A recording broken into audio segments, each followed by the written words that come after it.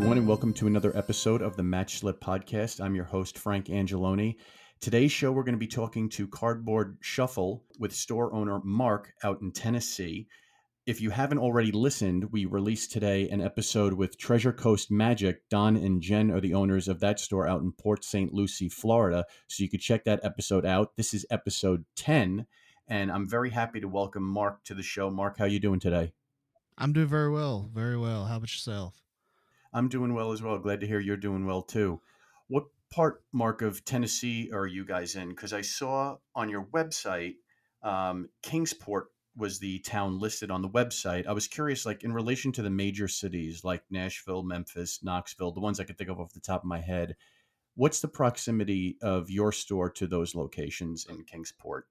Okay, so we're 8.5 hours east of Memphis. We are about 4.5 hours, 5 hours away from Nashville to the east, and then about an hour and a half to the east of Knoxville. We're a factory town. I don't know if you're familiar with Kodak Film Company. Yes. Yeah. So originally it was founded in Kingsport, Tennessee. From my understanding, it was the Kodak Eastman Company. And then that's why everybody moved to this area. And then when the digital film, digital cameras took over, Eastman and Kodak split off, and now Kodak is located in New York, and Eastman is now headquartered in Kingsport. So, but so that's the reason why anybody even lives in this area. But it's also about 5 minutes drive from Virginia, and then I don't know if you're familiar with Bristol Motor Speedway. If anybody's familiar with that, we're about 15 minutes from there. So your closest proximity is actually Virginia as compared to those other major cities in Tennessee. Yeah, we're actually closer to We're actually pretty close to Star City Games. Not to give them a free shout out there, but we're about 2 hours from them, so we're right in the middle between Roanoke and Knoxville. Okay. It's funny you brought up Star City Games because I recently spoke with Mike Hall not too long ago of Blade Gaming, and he told me to reach out to you. So how long have you and Mike known each other for? So Mike is actually from our area, from my area originally, and then he migrated up that way, for a larger city feel. You know what I'm saying? Mm-hmm. We have about the same population area as Roanoke, because we're in the area they call the Tri-Cities, which has about 500,000 people metro area, but none of the cities are very large in themselves. Does that make sense? Yes. Mm-hmm. So, yeah. So did you start off when Cardboard Shuffle came about? How did it come about to be? Did you start off working at other game stores prior, and then Cardboard Shuffle soon came into the mix?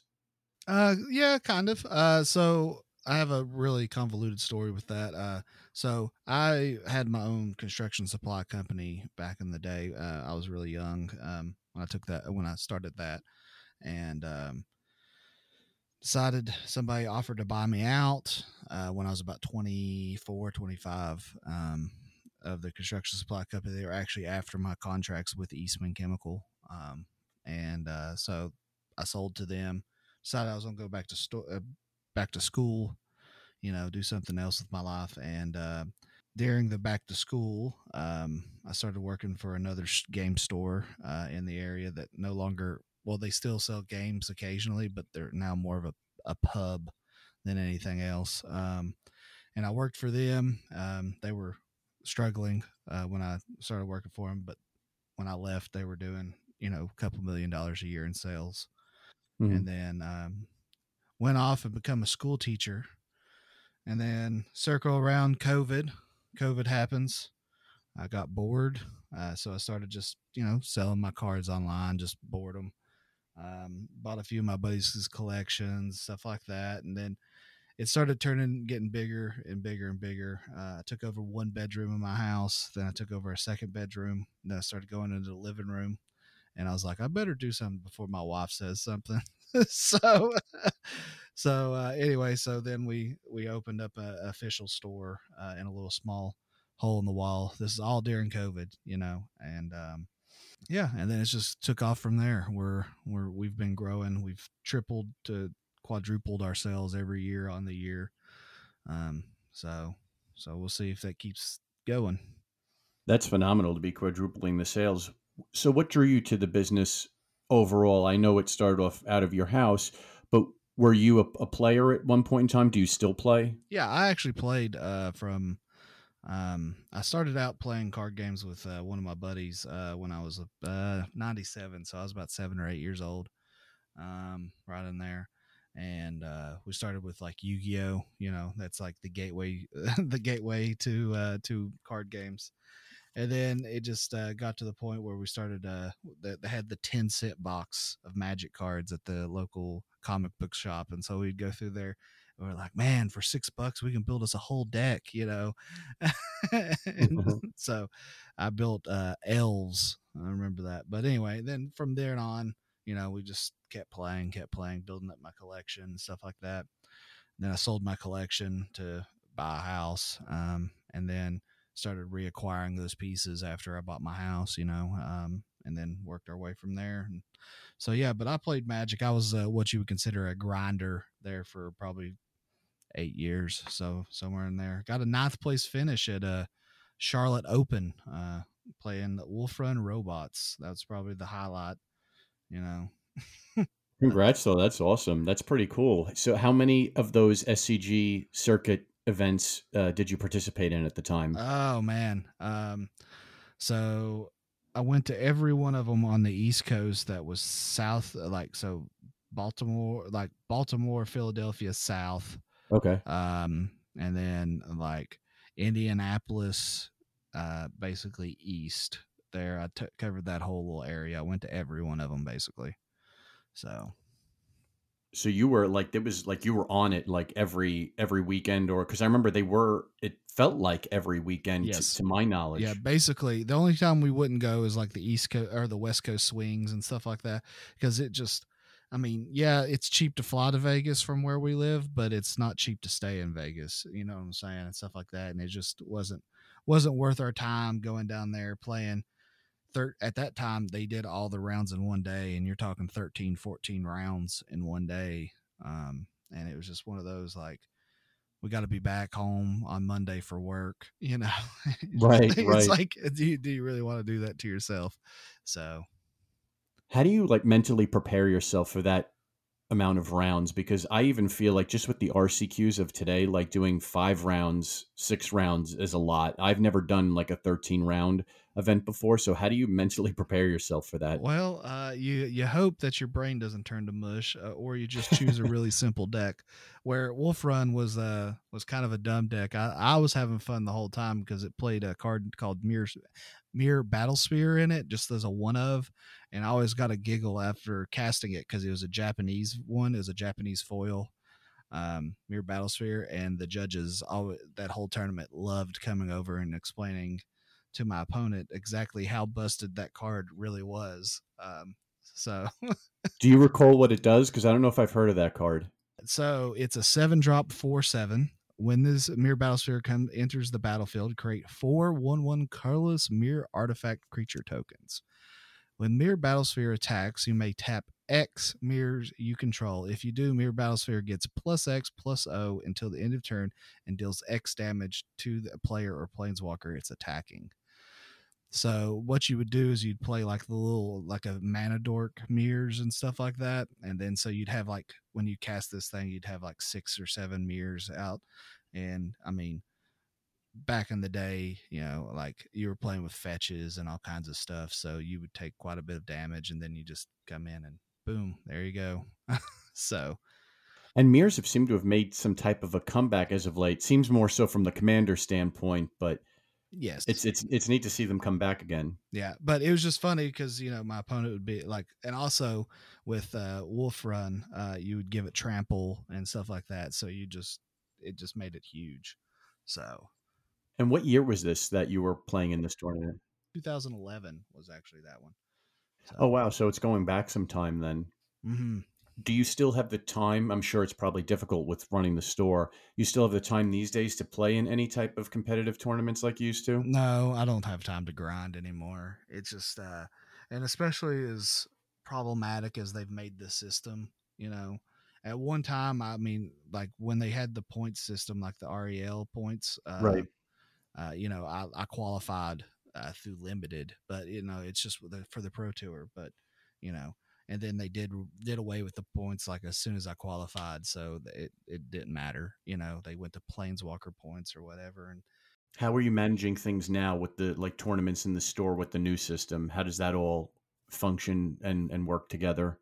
well, we just tried something new. The new RCQ system. All these people are trying to do these like big cash tournaments to draw people in and stuff like that, and then they're trying to hope that they get enough people that they can take a little cut off the top. So what we recently just tried, and we got a lot of positive feedback from it, was just $5 entry. Like I buy the kit, we're $5 entry. We're just playing for the promos, and that seemed to go over very smoothly. Because most of the people there are just there for the spots anyway. They want that spot, and they could care less about any other prize support. So so Hmm. it made it a lot more fun for a lot of people because they didn't lose $30. They didn't go 0-2 drop and lose $30 at the very beginning, or 25 or whatever. I've seen some people charge $60 for their RCQs. So Yeah, they could definitely get quite expensive. Now, do you have a team that work with you, or is it just you by yourself running the events at the store? oh no, no, no. I've got 5 employees currently. So and they're basically all full time. So Oh, that's great. And what's your particular role at the store these days?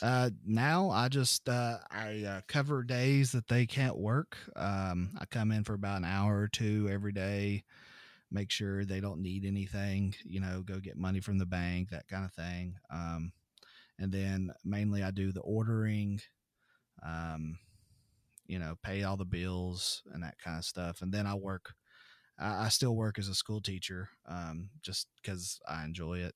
So No, that's good. At least you're doing two things you enjoy. Most people just, try to go for just finding one thing that they can enjoy doing. But I'm glad to see that you have two things that you enjoy doing. How much time do you have to split between being a school teacher and running the store as the owner? How does that all factor in your day to day life? Because I'm sure it takes a lot up of your time. yes, yes, it does. So my day as a school teacher, I wake up about 5:30, and I have to be at my school at 7. So I wake up about 5:30, um, and then it starts from there. As soon as I get done with school, I drive from school to the store. Get there about 3:30, 4 o'clock, and then I stay for about 2 or 3 hours, and then I go home and then start my day over. So And then are you going to the store the days that you work at the store pretty much like right after work almost like with the school? yeah, yeah. So we just got done with summer. So summer, I was there every day from open till about 7 or 8 o'clock at night. And then right now, I'll only be there for probably about 3 or 4 hours after I get done, and then I'll go home and be like, guys, I'm tired. I'll see you tomorrow. Yeah. So, and then I normally work all day Saturday. Well, not all day, but I'll get there about noon and I'll work till about 6 or 7. So, And how involved from a day-to-day operations standpoint with doing the ordering and the bills? I can only imagine that takes up a lot of your time there, just that alone. But then also, working the front counter, when mm, your employees have the day off, how do you balance all of that? Because I've heard, from other stores that it's hard, with running a game store, and some people may not realize how much is involved with that. So how do you go about maintaining, all those various aspects of the business day to day? well, about 3 to 4 hours of every day is just figuring out how much money I have to spend and, what we need for the store. Because when you get going through as much product as we go through now, you've got to use, 3 to 4 different distributors, because you can't just get it all from one place. The allotment system does not allow for that. So, like Lorcana is a perfect example. There's 3 distributors that are carrying Lorcana, and so I've ordered from all 3 of them. So, with the balance between that and like running the front counter is I normally just bring like a little laptop up to the front, and in between customers I'll take care of that, do that kind of stuff. It is what it is. Generally I work the earlier shift, so we're not as slammed at that time, so I can kind of slip off and do the things that I need to do. So yeah. Is that one of the more difficult dealings with in terms of the day to day? And since you have to go through multiple distributors and you can't just get all product from one location? Yeah, trying to figure out the allotment system, especially during COVID, that was a mess. Because you're like, I mean, sometimes you'd be like, "Hey, I need 40 booster boxes of the new Pokemon set," and you'd call up one of them, and they'd be like, "I got 4 for you." And you'd be like, "Well, all right," and then you'd call another one, "I got 3," and you're just sitting there and you're just trying to piecemeal it all together.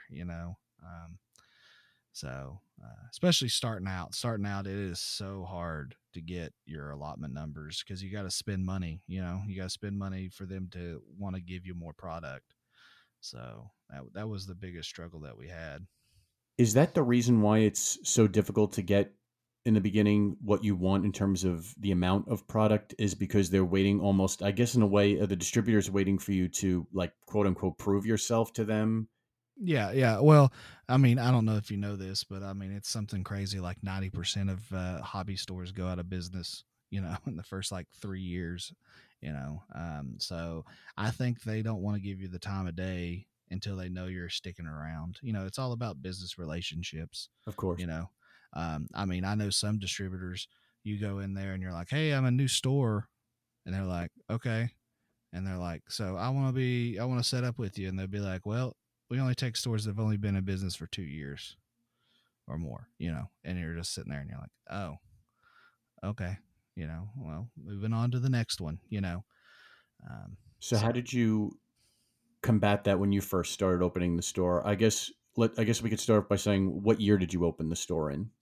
so technically we are in year 3. So, technically on July 29th, I think was our year 2. I think it was the 29th, might have been the 22nd. Was our year 2 mark of actually having a open storefront. Um, Other than that, the year prior we we're online only. So we've technically been in business. This is our 4th year, but this is our 3rd year open as a full retail store.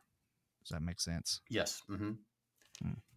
So once you opened the store, when you were in an online capacity, you dealing with the distributors in the same capacity that you are now? I would imagine having the actual storefront now makes the interaction a little bit different, I would Yeah. assume. So there's a lot of brands that care about being a brick and mortar store. And then there's a lot of brands that don't care. They just want to push their product no matter where it is. And so some of those products are very volatile in their pricing. You'll the MSRP of a booster box for some of those games that don't require brick and mortar stores, they'll say, "Oh, this booster box is supposed to sell for $80. You've got $60 in it," and then you pull up TCG Player and they're selling for like $47 to $50 a box. You get what I'm saying? Hmm. It's basically like a race to the bottom. It's all the like, and I don't want to knock anybody that's starting out of their house because I mean I started out of my house, but I didn't go with sealed product. I went with singles and buying people's collections and just you know funneling it that way. But like some of these people are just willing to race themselves to the bottom on their margins and like actually just lose money because they're passionate about the certain product that they love, and so they're like, I'm willing to take a loss because I just enjoy being able to get the product cheap, you know? So Hmm. I feel like that's a little bit of an issue with some of the games. And then some of the games, they're just starting out and they don't realize that you need to put and I don't say you need to put, but there just needs to be some kind of restrictions in place to help protect the product's values a little bit better on some games. And then some games, they're super strict about their product, and it still goes down to nothing. So it all depends. Do you think that was a benefit for you early on when you were just doing online with single orders in order to deal with the low margins that are typically involved with game stores, unfortunately? Do you think by taking that approach as you did instead of, the race to the bottom, that enabled you to more successfully open Cardboard Shuffle in a retail sense? Yes. So you make your money off of singles and the volume of singles. You get what I'm saying? Because it keeps your cash flow. At least in my experience. Booster boxes are something that it doesn't matter really how good of a product it is. You're only going to make 20 to 30 bucks and you're spending 60 to $70 on that product. You get what I'm saying? Versus, sometimes you find you buy a bulk box and you find a $5 card that you paid a penny for, so I don't know. I just feel like the margin for starting out, and the barrier to entry is a lot lower too, if that makes sense. Like, if somebody, like if you have your collection here, and you can start doing that. Heck, I've seen people in Facebook groups, and that's all they do is just sit there and they'll post in a Facebook group, "Hey, buying cards at 65%, 70%, 80%." Some of them are crazy, and they post like 90, and I'm like, whoa, is 10% of profit, and then you're going to lose a lot of that to credit card fees. I mean, like TCG Player alone takes almost 15%, like you got to make money, and it's one of those, like, if you ain't making at least 20%, in my opinion, it ain't worth your time, because you can throw your money into a stock like an index fund and return about 10 to 15%. And some of these bonds are out now. I mean, heck, you're getting 10% out of some of these high yield bonds. I mean, if I ain't making 20%, I ain't throwing money at it. And you're using TCG Player as the main source in terms of determining pricing of the cards you sell? Yes, yeah. TCG Player. If it's something really rare and awkward, I use like eBay sold listings. Everybody's got their own little bread and butter, but I just feel like it's an overall marketing of the market, what's selling, what's not selling. Now you still got the people that'll go in there and they just love losing money apparently, and they'll just throw the something out there, like say it's $100 item, they'll be like $70. Big profit loss there. Yeah, and it's just one of those, like, if you I understand you're wanting to be the cheapest, so you move the product, but you're also cutting your own self in the throat. Yeah, that's people don't realize that. I don't guess. Are you still maintaining the online presence with selling cards today as well as doing store? Yeah. So we do anywhere from 3,000 to 5,000 orders a week Oh, wow, that's a online. lot. That's quite a Mhm. lot. Yeah, we stay swamped all the time. I've got two to three people that just like two all the time, three some of the time that just sit there and do online orders. So Okay, so at least you have and that you're in a fortunate position with the 5 employees, especially to help manage that input coming in. This way, you don't get too backed up. Because how how is it with the turnaround for you guys? Like the order comes in to then when you ship it out. so it depends on when it hits us. So we're closed on Sundays and Mondays. Just because I want to make sure all of my employees have 2 consecutive days off, no matter what. It's just one of those. Monday's a slow day in the game store world, and then Sunday is hit and miss. So we just went with just be closed Sunday and Monday, and it's worked out for us. And it gives all of my employees a guaranteed 2 days off, um, that they can go and do whatever they need to do. They have 2 days, no matter what. That's guaranteed. So sometimes on those, it could be anywhere from 24 to 48 hours, depending on, if you place your order Saturday at 11 p.m., probably going to be, Tuesday before we get to you. So, but I Hmm. mean, that you're talking a small number of orders in that area, because online sales aren't that great on Sundays either. So it's fine. Well, that's great that you do that for your employees to make sure they give them the 2 days off. I'm sure that helps tremendously. And you're not the first store I've heard that's not open on Mondays. And to hear what you mentioned about Mondays being slow in the game store world, I'm kind of curious why that is. I'm sure it's maybe a little more involved, but the first thing that would come to my mind is just it's the beginning of the work week. But I'm sure there's more to it than that. Yeah, I think it's beginning of the work week. Plus, they've already spent their money from the weekend, so you get paid on a Friday. So on Monday, you're generally the brokest. You're gonna like, one of the brokest points of your life, your like paycheck cycle. Sure. And then also, there's a lot of stuff that goes on Mondays too. Um, Mondays, Wednesdays are awful. We're just open on Wednesdays just because it's awkward to be open Tuesday and then closed on Wednesday.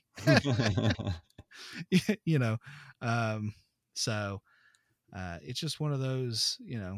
Yeah, it's a weird day. Monday's a weird day, and every store that I've ever talked to says that Monday's one of their slowest days. It doesn't matter, and it's just like today on Monday here, like I said, I told you how many orders we do. So on Monday alone, all we've done on Monday is 52 orders. You get what I'm saying? Like online orders, which is not a lot comparative, like on a Friday, we'll do, 500 or so. So, Right. Big difference between the 2 days. yeah. Yeah. So, it's just one of those things. It's like, even it's slow online. So why even try to compete with that? Why waste my money? Because literally, people say, oh, you pay rent 30 days a week, or 31 days a week. Your rent is paid. You're paying that rent every day. And I'm like, yeah, but I'm not paying my employees every day of the week. And just opening the doors. If I don't, so just one employee opening the doors. If I don't sell $1,000 worth of merchandise, I lost money. Does that make sense? Yep. It's a lot of the overhead factors into the profits the store makes. Yeah, yeah. So like you're talking increased electrical, increased payroll, it's just all that. And for me to pay my employees any kind of decent wage, if I don't sell $1,000 worth of stuff, we've lost money. So it's just mitigating that. It's worth it because if I just keep the store closed, you know what I lose? $200. You know what I'm saying? Big difference when you factor it in. Yeah, yeah. It's like okay, whatever. I'd rather pay the $200 versus the $200 plus the salary plus the lots plus The everything. electric, like you mentioned, it all adds up. Yeah. So, and when you got a 3,000 square foot place that has old halogen lights, you don't want to cut on those lights very often. You know what I'm saying? Mm-hmm. Of course. So when the store is open, are you holding events every day during the week that it's open? Yes, that would be the only reason why we add more days to our work schedule is just because of the amount of events. In our area, in my little area, we've become the place to play card games. So, like Friday Night Magic, I'll have 20 some people, which doesn't sound like a lot, but it's 15 more than the next closest store. You know what I'm saying? Um, and then like One Piece, I'll have about 20 people for it.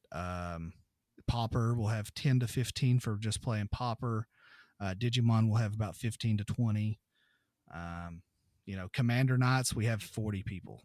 Wow. So, and for a small store, like we're a small store in size. So for 40 people, I think we sit about 50, in our play area. So 40 people, you're talking, when they're playing 4-man pods, that's basically full, Mm-hmm. because, we have some 6-foot tables, we have some 8-foot tables, in our layout.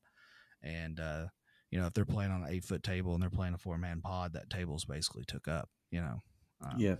So Are you holding multiple events at the same time for different card games, or is it like one card game designated for each night? So Tuesday is our chaos day, one of our chaos days. So we have multiple card games on Tuesday. We have Battle Spirits, which we have about 8 to 10. We have Flesh and Blood, which we get about 8 to 10. We have Pauper, which is about 10 to 15. So that's probably our most chaotic night. As far as like multiple games going on at the same time, because they all start at like anywhere from 6 to 7 o'clock. So it gets a little wild. And then Thursday, there's too many Commander players. I could never do another event on a Thursday. Is that Wednesdays, your most popular event that you hold? Is the Commander Nights? that and Pokemon. Commander probably gets the most people on average, but my Pokemon, I mean, I've the Pokemon's a wild day because you have just a lot of generations of age groups. So I have like anywhere from 10-year-olds, 8-year-olds to 30, 40, 50-year-olds playing Pokemon.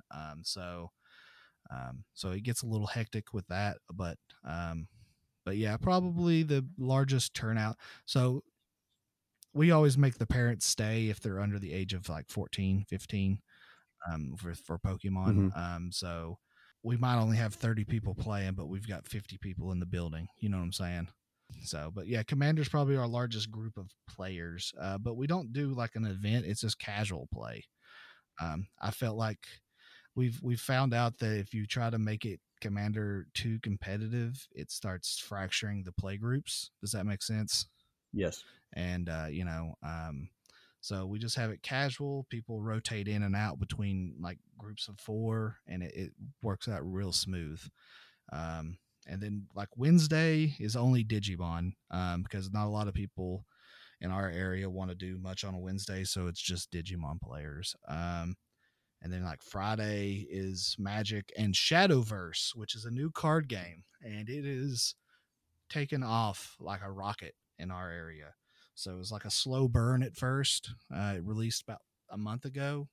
And that first week, I was sitting on about $1,000 our cost and product, and I was like, this is gonna be rough right here. We're taking an L on this one, and then and then it's just one of those. We sold a starter deck, and I was like, and then we sold another one. I was like, and it just kind of, and then next thing I know, I'm out of Shadowverse product, and I'm like, oh man. So I ordered like 30 or 40 boxes, more booster boxes, which is all the distributors had at that time. I ordered all of it, and I sold out of it in an hour and a half. And you're just, Complete 180 from what you expected, yeah, right? yeah. So you're just, because you're sitting there and you're like, man, I just wasted $1,000, like, because I normally throw $1,000 at every card game. It doesn't matter what it is. It could be, Poop Fighters 3 or something terrible, and I'd be like, nah, we'll throw Right. $1,000 at it. We'll see what happens, you know. So it's kind of, throw stuff at a wall and see what sticks, but Shadowverse was a pleasant surprise. Um, so How would you describe the card game? I haven't heard of this one, I don't So believe. it started out as a digital like online card game, kind of like what's the D&D or the World of Warcraft one, Hearthstone. Hearthstone, Yeah, yes. so it is a competitor for Hearthstone, and it's probably one of the more popular online app games. And then so Games, which runs it, partnered with Bushiroad and made a paper version of this game, and it's it's taken off. It's interesting.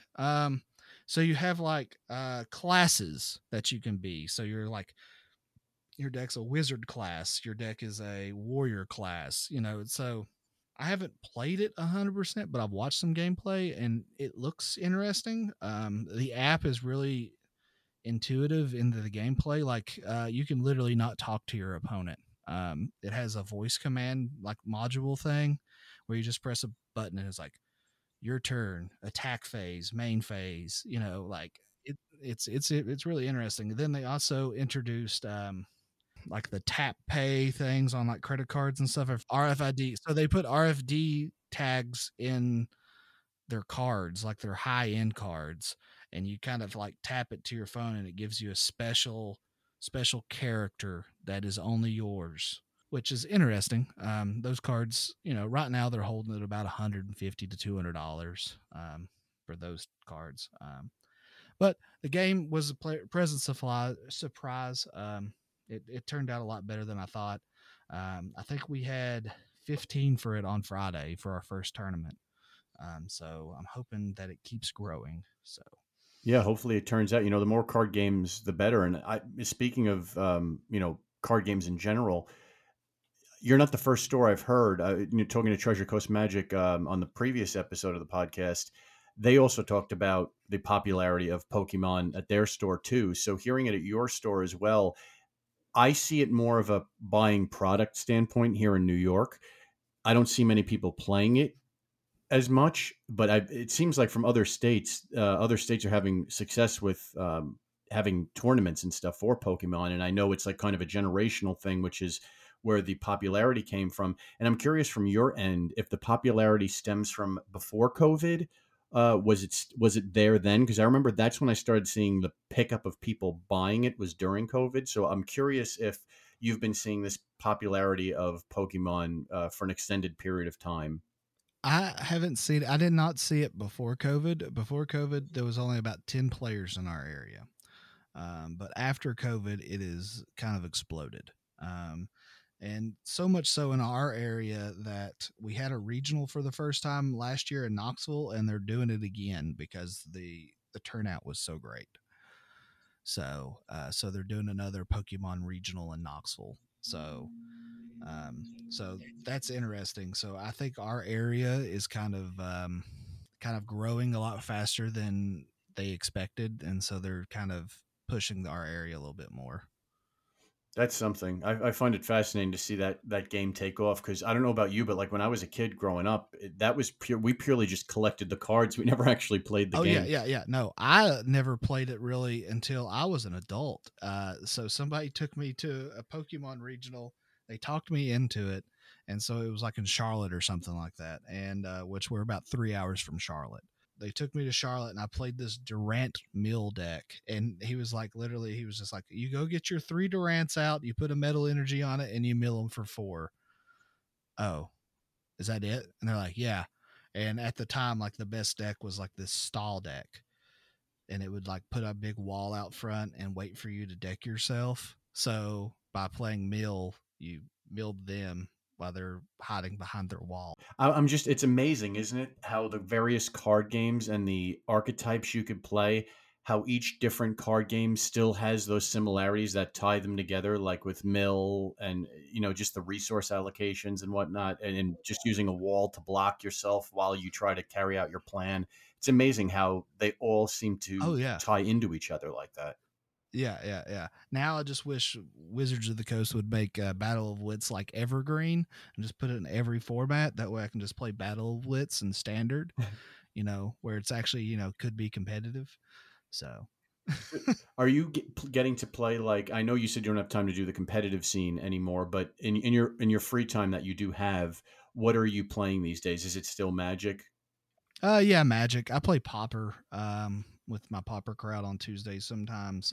It's a fun format. I, yeah, yeah. It's just silly, It's just like, oh, okay, we'll just play this stuff, Um, we try to have like it's not like a strict rule, but it's just like a gentleman's agreement that nobody plays Burn. It's like don't play Burn, because it's basically just the legacy deck minus like 3 cards, like That's one of my so. decks. Oh, is it? Yeah. Yeah, yeah, yeah. It's just kind of like a gentleman's agreement that we just don't do it. It moves It's very fast. yeah, yeah. It's ridiculous. You're sitting there and you're like, oh, I'm at 8. I'm fine. He only has 1 card in hand, and then you're dead. Yeah, Like it's fun but silly.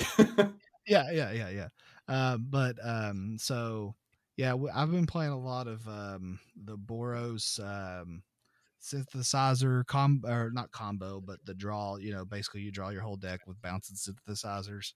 But I play that, and then normally on Mondays I go and play Modern at another store in town. That's a friend of mine, but I probably won't make it tonight. So How is the competition with other stores? I know you all, try to help each other out when you can, but in terms of proximity to the next store closest to you, are the stores that are within your vicinity, are they close by, or is there like a significant gap in terms of time to get like from your store, say, to the next closest store to you?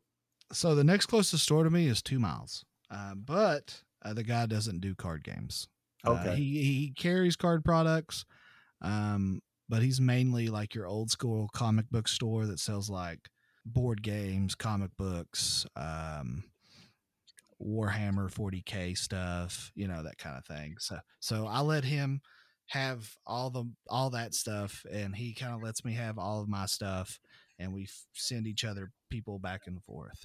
Somebody comes in there asking for 40K stuff, I'll be like, bud, that's not something I do. You can go see Dwayne. That's good that you have that business relationship that you can help each other out like that. Yeah. So it's been great so far. He deals in like pops, so I don't mess with pops. It's all him. Board games. That's his baby. You can keep it. Type thing. Hmm. Um, and it's just worked out a lot better that way. Because also board games isn't something I'm very passionate about. So if somebody else wants to take that off my hands, by all means. And then pops staring at me with their big bug eyes, not a fan, so you can keep those too. I tell you though, when I went on your website, I was quite impressed by the number of various products you carry, and not just in the TCG world. Yeah. So we're actually about to remove Legos. Somebody just offered to buy out our whole Lego selection, so we're getting rid of those. We're going to transition a little bit. We need to update a few things on the website. We've got a few new items that we've just been slammed. New releases have buried us under the table, so to speak. So we've got a few things we need to add. But thank you for the website stuff. Yeah, we try to keep a wide selection for everybody, basically. We're actually working on adding our used video game inventory to that website right now. So hopefully that'll be active here in the next 3 or 4 weeks. How is it managing that and cataloging all the various products? A mess. So there, like, it never fails. Every day I'll go to scan something with a barcode, and then it would be like out of 10 items, one of them won't be in the system, and I'm like, like, Yeah. because you're sitting there, and sometimes our like day shift people, a person, he's basically by himself until about 3 o'clock. From 1 to 3, he's by himself. So if a shipment comes in and then he's busy with customers, I mean, it's basically, sometimes it can be hectic, and sometimes things get missed. It's not that big of a deal because we price everything. When we make sure to price everything, like put a sticker on it to make sure the price is there. But you know mistakes happen. It's one of those, when we can afford to hire another person to help him out, we will, but until then, it's what we got. So Do you believe having the luxury of having the 5 full-time employees enables you to venture into these other products that just aren't exclusive to TCGs, that allow you to expand the store in that manner? yeah, so it's it helps a ton. Knowing that I don't have to worry about the back end as much is kind of great. So, because it allows me to be more flexible with the front end of the store. So yeah, it does help. And then also, each one of my guys has their own little like niche hobby that they love. So we're all kind of bound together by card games. That's like the center like little mechanism, the glue that sticks us all together. But we all have our own separate hobbies from card games. Like, so how we got into Gundams is one of our employees really likes Gundams. Like, I like the show, but he likes building them. So he can tell me when a kit is coming out, what kit it is, how popular it'll be, that kind of thing. So we know to get these certain Gunpla kits in. One employee is really big into anime, so he can tell you what the hottest anime/manga stuff is.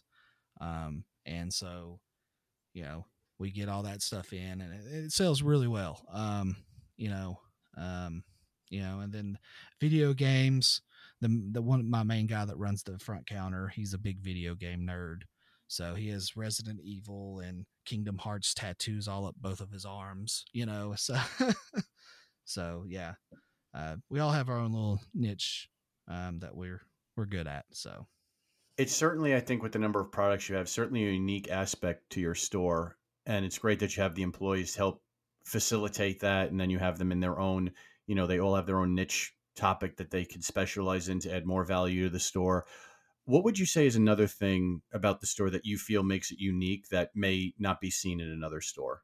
probably just like the positive energy of like our play groups. Like, we don't really have anybody that gets mad and like flips tables or sits there and like cusses people or stuff. We have one guy that we joke, we call him Salt Master as a joke.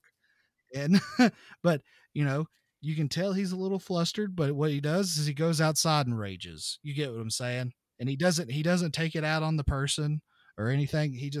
You'll see him, he'll get up, he'll grab a soda out of the thing, give us money for it, and walk outside, and you won't see him for 10 or 15 minutes. And then he comes back and he's cool as a cucumber and he's back at it, just like the community around us is very positive in that aspect, and so we have we have a Discord, and then we have they've broken off and they've made like their own like friend chats now in these play groups. You get what I'm saying? So it's kind of a growing thing, like people are friends with people that they never would expect, like we have a brain surgeon that invites all the Pokemon guys over, to go to his like lake house. You get what I'm saying? Like, when would a 25-year-old guy be friends with a brain surgeon? You know what I'm saying? So yeah, it's just interesting. Of course, yeah, and definitely from the camaraderie that you've shared about your store here. I was looking at some of the ratings of your store from people that have shopped there before, and one of them caught my eye in particular from Brittany Williams. She wrote, "Incredibly friendly and kind staff, sincerely cares for their patrons. Greatly enjoyed my experience here and plan on supporting this cool local business again in the future." I think that right there, Mark, tells you everything you need to know. You're doing a great job. Yeah, we try, like I said, we try to be as helpful as humanly possible. We can't have every item that people want. If we had evolving skies for every person that comes in and asks for it, we'd be rich. You know what I'm saying? The ideal scenario, right? Yeah. But yeah. We try to have as many products as we possibly can for everybody to have a selection. You even have your own playmat. I saw that you're oh, dude, selling on those that. things are hot. That's amazing. So that's actually the third batch that we've made. We sold out of the first batch on a pre-order in like 20 minutes. And so then we got another batch in, and I only listed 10 of them online, and then we sold out of all 38 of them or whatever in store in an hour and a half. And then this one, I just posted this one last night, and I posted 50 of them. We've already sold 40.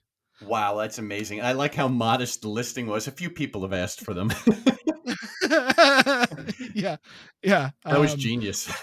Yeah. We tried to, we try not to like openly brag or whatever, but the guy that designs that, he's so talented. The guy that designed that. It's cool. Yeah, he's wild. Like, you remember Van Warp Tour, like the old like music Oh, the Warp tour? Tours. Oh, yeah. Yeah. So he was a guitarist for a band that traveled in Warp Tour, and he would make like all these logos for these bands and stuff. And then somehow through his travels, he just stopped in our area and just never left. And he's like a guitarist. He's like a famous guitarist. I don't want to out him. But yeah, he's like a famous guitarist, and and he just kind of stopped in our area, and he's been playing card games at the store, and he's like, "Yeah, I've been kind of dabbling in art. You want me to do something for you?" I'm like, "Yeah, man." And he did that, and I was like, "Man, that is insane." Yeah, That's really awesome. Yeah. Did you have to do any marketing, like to get people interested in that? Like, because it seems like it's selling itself almost. Oh yeah, the playmat. No, I have not done any marketing. So after the first batch came in, like I posted in the Discord, "Hey guys, we got the playmats ordered. This is a small run just to see how they look, when they come in, because you never know what the print quality is going to be when you order stuff, through online, like through other companies that you've never dealt with Mhm. before." And then it came in and they were hot. You know what I'm saying? They looked so clean. The colors were so rich. And we just set it on the counter and we just put a sticker on it, $20 or whatever. And they just rolled, and then now I've got people that have never even played at my store that live in the area that ordered one of these play mats. That's a great success story. Yeah. The play mat has been hot, and it's kind of wild, really. You got people like I said, never really stepped foot in my store. It was like, "Hey, I saw your playmat. It looks awesome. I want one." Oh, good for you, Mark. That's great to Yeah, hear. yeah, yeah. That's cool. So outside of the playmat, since that's selling itself, how do you go about marketing your other products or marketing the store in general? What's your preferred avenue to do so? So, Facebook or Meta's very, very good tool. We have a customer, you see, and this is all about building relationships right here. Is like we have a customer that works for a very large marketing firm. I can't really say who or what. It's okay. Um, I mean, he's basically doing all of our Google ads and stuff for basically free. You know, so he comes in, he sends me like a weekly spreadsheet update, you know, about every Monday at like 6 o'clock. I'll get a big long email from him, and it's breaking down all our data and stuff like that, and clicks and sales and confirmed open carts, abandoned carts, confirmed purchases, age groups that have come through come through on the website, how many people have called through the click button on Google. I mean, he has a whole breakdown, and he shows like the growth rate of like the clicks and like it's one of those, it pays to be nice to everybody that walks in the door. You know what I'm saying? Whether they spend a dime, or not, it just pays to be nice. Hey, you know, hey, how you doing? If you have any questions, just let me know, And then if you're busy with something, be like, hey, I'm a little busy, but if you have any questions, just let me know. I'll take time, make sure that they know that they're the priority no matter what you're doing in the store. And it really benefits and works out in the long run because you have people that are just willing just to help out the store, just to help you all out. No benefits to them. They just want a place to play. You've been nice to them. They'll help you out any way they can. Without a doubt, yeah, it's always good to hear. It's just good karma. Just helping people without expecting anything in return. Yeah, yeah. I mean, the playmat design, the Google ad, the Google Analytics and all that stuff. It's just people just willing to donate their time to the store. And that's something that you don't get everywhere. Of course, yeah, you're doing a good thing, Mark. I really like hearing about everything going on at the store. I guess my last question here would be one of my favorite things to ask is about the store layout. And if you were to describe to a new customer coming into the store like myself or somebody else that's moved to Tennessee or that's coming to the store for the first time, how would you describe the store layout to somebody new? When we first moved in there, we didn't quite have as many products as we do now. And I think the guy that works for me named Kirk, he's the blonde haired guy on top of the play mat. So there's me and the UT orange shirt with the beard. That's me, and then the other one's Kirk. And he described it as a lineal space. Which is like like horror movies, you know what I'm saying, like just a long straight space, Yeah. with the lots just running parallel with everything. Um, Yep. so that's how he originally described it, but we've got it a little bit more pizzazz now. So how you would walk in, the first thing you walk in is the registers right there on the left at the door, and then you're greeted with like what you would consider like impulse buys, like little tiny like gachapons, like squish toys, plushies, that kind of thing. And then video games are on the right side right there when you first walk in. And then you move into like the Gundams and then the anime merch. And then you go into the play space. So the way it's made is, and anybody starting out a store needs to know this. People don't like shopping in a place that is crowded with people they don't know. Okay. So if your play space is also your sales space, you're going to have problems. You get what I'm saying? People are going to show up to your store, and people that have social anxiety and stuff like that won't come back. You get what I'm saying? So we make sure that we have a dividing line between play space and retail space. So basically once you start passing the snacks and the drink machines, you've entered play space. And the tables are clearly laid out. You're going in there to sit down and do something, not, oh, I wonder what's over here. It's very cut and dry. You know that's what that's there for. um, some customers get weirded out, by having a bunch of people just hovering around them that they don't know, especially when they all have backpacks. I don't know what it is, but some people get freaked out by backpacks, especially when there's 40 people in there with backpacks. So that's how we have it laid out currently. We're talking about expanding into our next door area. which will open up our retail space greatly. So right now, I think I've got about 1,500 square feet of retail. Opening that up, it'll give me another like 2,000 more square feet of retail space. So that'd be great. Are you going to remain in the general area of where you are now? Yeah. Yeah, I love our area. It's there's an elementary school behind me. There's a high school right across the street. So there's food in the shopping center. So my players, if they want to go eat, there's places for them to eat. If they want to go, if they need a pack of chewing gum, there's a Dollar General right there in the same shopping center. It's And very yeah, convenient, you know, your we, location. yeah. And so we're just gonna there's old bookstore that's next door to us that we're going to take over basically. Okay. Yeah. And then we'll just make the current space that we're in the play space, and then make that the new space, the retail space, basically. That sounds great. Is the plan, is the master plan. But also another tip for anybody opening a store, if they ever want to, is make sure you have the checkout counter near the door. Okay. It helps cut down on theft, helps cut down on people wondering where the checkout is too, because it's right there. And it also helps with like greeting customers and stuff, because you're already right there as they come in. You can say, hey, how you doing, and that type of thing. So Very good food for thought. And you kind of alluded to it already with the finding a bigger space. Are there any other aspirations you have for the store? well, I've got crazy super lunatic ideas, and then That's okay. Yeah, yeah. you could share those. So there's this space in town that's for sale, and I really want it. It's 20,000 square feet. It's an old racquetball gym, so like a racquetball gymnasium thing. It's got a swimming pool in it.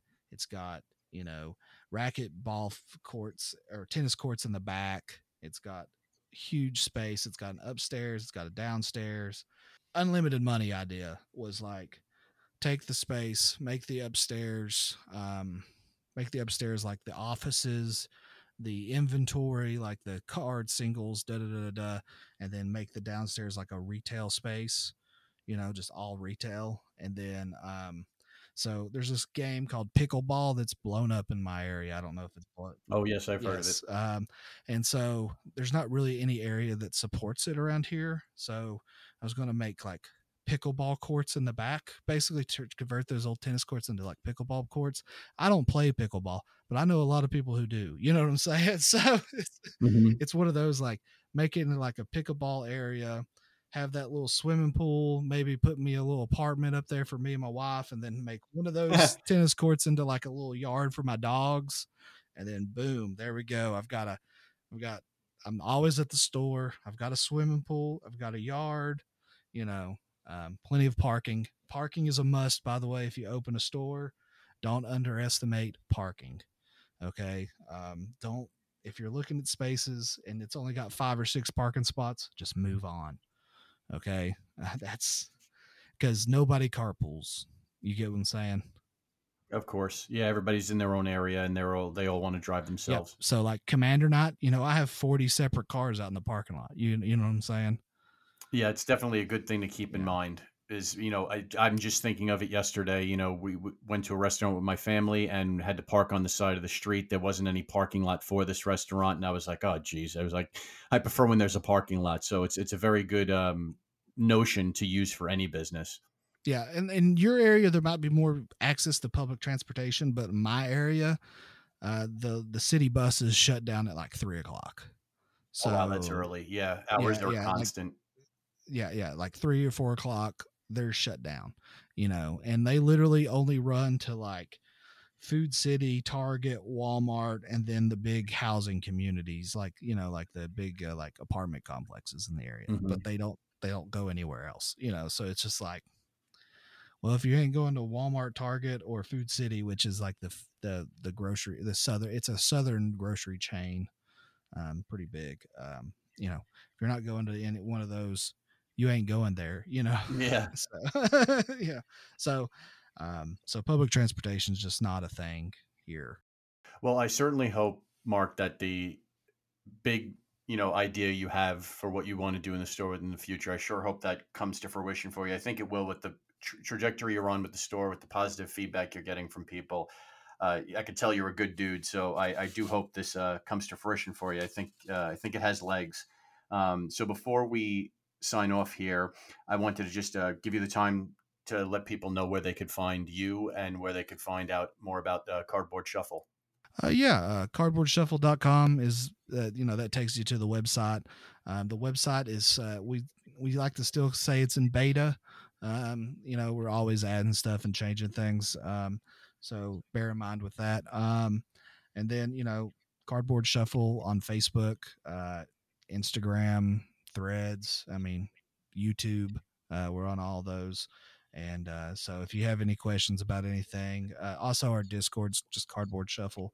If you have any questions about anything, we'll help you out to the best of our ability. And that's about it. Awesome, Mark. Well, I'll share those links in the show notes for this episode. Again, thank you for coming on the show today. It was a pleasure getting to talk with you. Yeah, pleasure having me on. So thank you. My pleasure. And for everyone listening, if you'd like to check out, like I mentioned at the top of the episode, our previous episode with Treasure Coast Magic, who could be found at treasurecoastmagic.com. You can feel free to listen to that previous episode. This episode with Cardboard Shuffle and Mark will be the next one we release, and it marks our 10th episode of the Match Slip podcast. And with that launch of the Match Slip podcast, we're officially launching our Patreon page at patreon.com/thematchslip. If you care to donate to the cause, you can feel free. Otherwise, no worries at all. And additionally, come September 1st, we're teasing right now our first official product line for the Match Slip, which will be sharing more details on September 1st when SCG Con in Columbus is launched.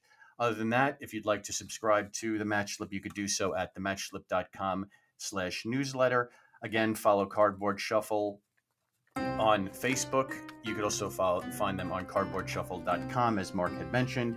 And with that, we will talk to you all in the next episode. Take care.